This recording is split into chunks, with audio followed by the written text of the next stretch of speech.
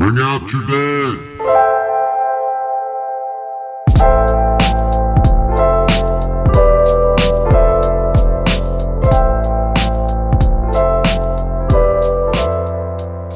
Hi, everybody.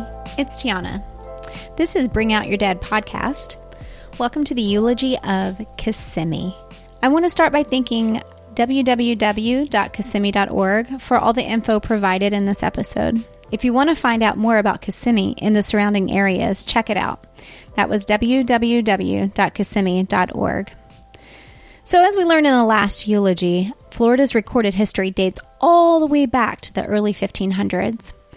Of course, there were many Native American tribes living in Florida prior to Ponce de Leon and whoever else landed here to settle. The original Native American tribes were the Appalachee, Calusa, Choctaw, Creek, Miccosukee, Tequista, and Timucua. The very well-known Seminole tribe was actually a 1700s alliance of North Florida and South Georgia tribes that fought against the Europeans. The 1700s brought in new people and eventually obliterated all of the Native American Florida villages. So new tribes formed, and they would later include a youthful chief, Osceola. Yep, that's right. Osceola County, where Kissimmee is located, was named after a pretty fearless chief. So in 1728, Spain ended slavery in Florida. After that, American soldiers joined the Spanish to drive out the British. It sounds like everyone was fighting against those guys, but the British ended up taking control of Florida in 1763. Florida changed hands a couple of times between the British and Spain, and ultimately was granted statehood in 1845. So the 1800s, it was kind of just a small trading area. After the Civil War, that whole area, Kissimmee, was bought by this guy named Hamilton Diston. He owned a saw company way up in Philadelphia, and he bought 4 million acres for 25 cents an acre. So that kind of sounds like the best real estate deal in history. This $1 million rescued the state of Florida from financial disaster. So in 1881, the Diston guy drained and deepened the Kissimmee River so that ships could navigate in from the Gulf of Mexico, which led to more trade. So using a chain of lakes, the steamboat shipped cargoes of cypress lumber and sugar cane. A little fun fact, moving in the early 1900s, they were, trying out things like airplanes and other new inventions during a 4th of July celebration that was planned to welcome the residents of the new city of St. Cloud, which is right next to Kissimmee. The owner of a new flying school in Kissimmee planned his first flight to highlight the occasion. When it took off, the airplane hit a cow and was completely destroyed, resulting in the drafting of an airship ordinance. Seriously, this is the worst game of cow tipping I've ever heard of.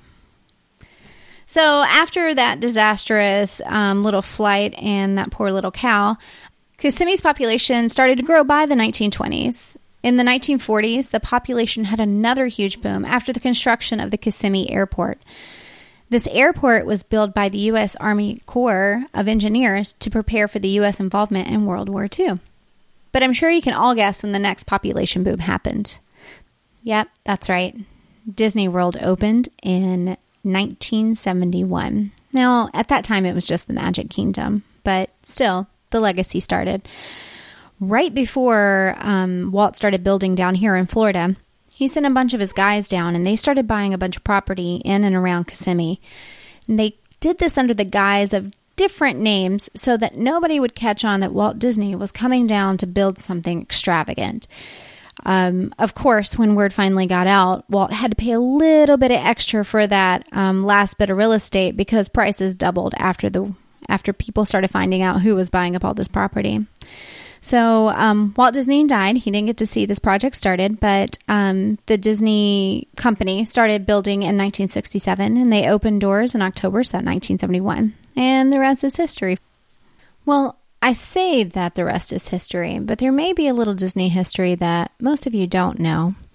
I know that Damien and I gave you a bunch of stories of ghosts and ghouls around Central Florida and in Kissimmee, but there is one ghost that's pretty popular, and he lives in Disney World. So the legend goes that George was one of the first cast members that was working on Disney property, and he was welding something in the Pirates of the Caribbean attraction. So George either fell to his death, was crushed, who knows? Who knows what the truth is? But they say George is still there. In fact, they've had so many incidences of footsteps in the control room, the ride breaking down, just the weirdest things happening, phone calls from the control room when no one is there, that the cast members say good morning to George when they open the park, and they say goodnight over the PA system. Because if you don't, George will be spooking whoever's there during that day. He's a mischievous little poltergeist. He likes to make the ride break down for long periods of time. People have said that they've felt cold chills in the room that's burning. And they've even noticed him under his favorite hideout spot, the bridge with the pigs and the pirates hanging off of it. That's George's place to chill. So next time you're in there, keep your eyes peeled for George. Well, that's it for the eulogy of Kissimmee and surrounding areas, including Disney World. Tune in next time. I don't know what we'll be talking about, but I'm sure it'll be fun.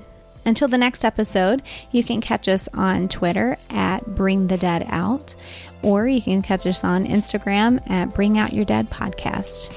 And if you want to email us or correct me in anything that I've said tonight, because I'm pretty sure there's something, you can email us at plaguedoctors@bringoutyourdeadpodcast.com. Thanks, guys. See you next time.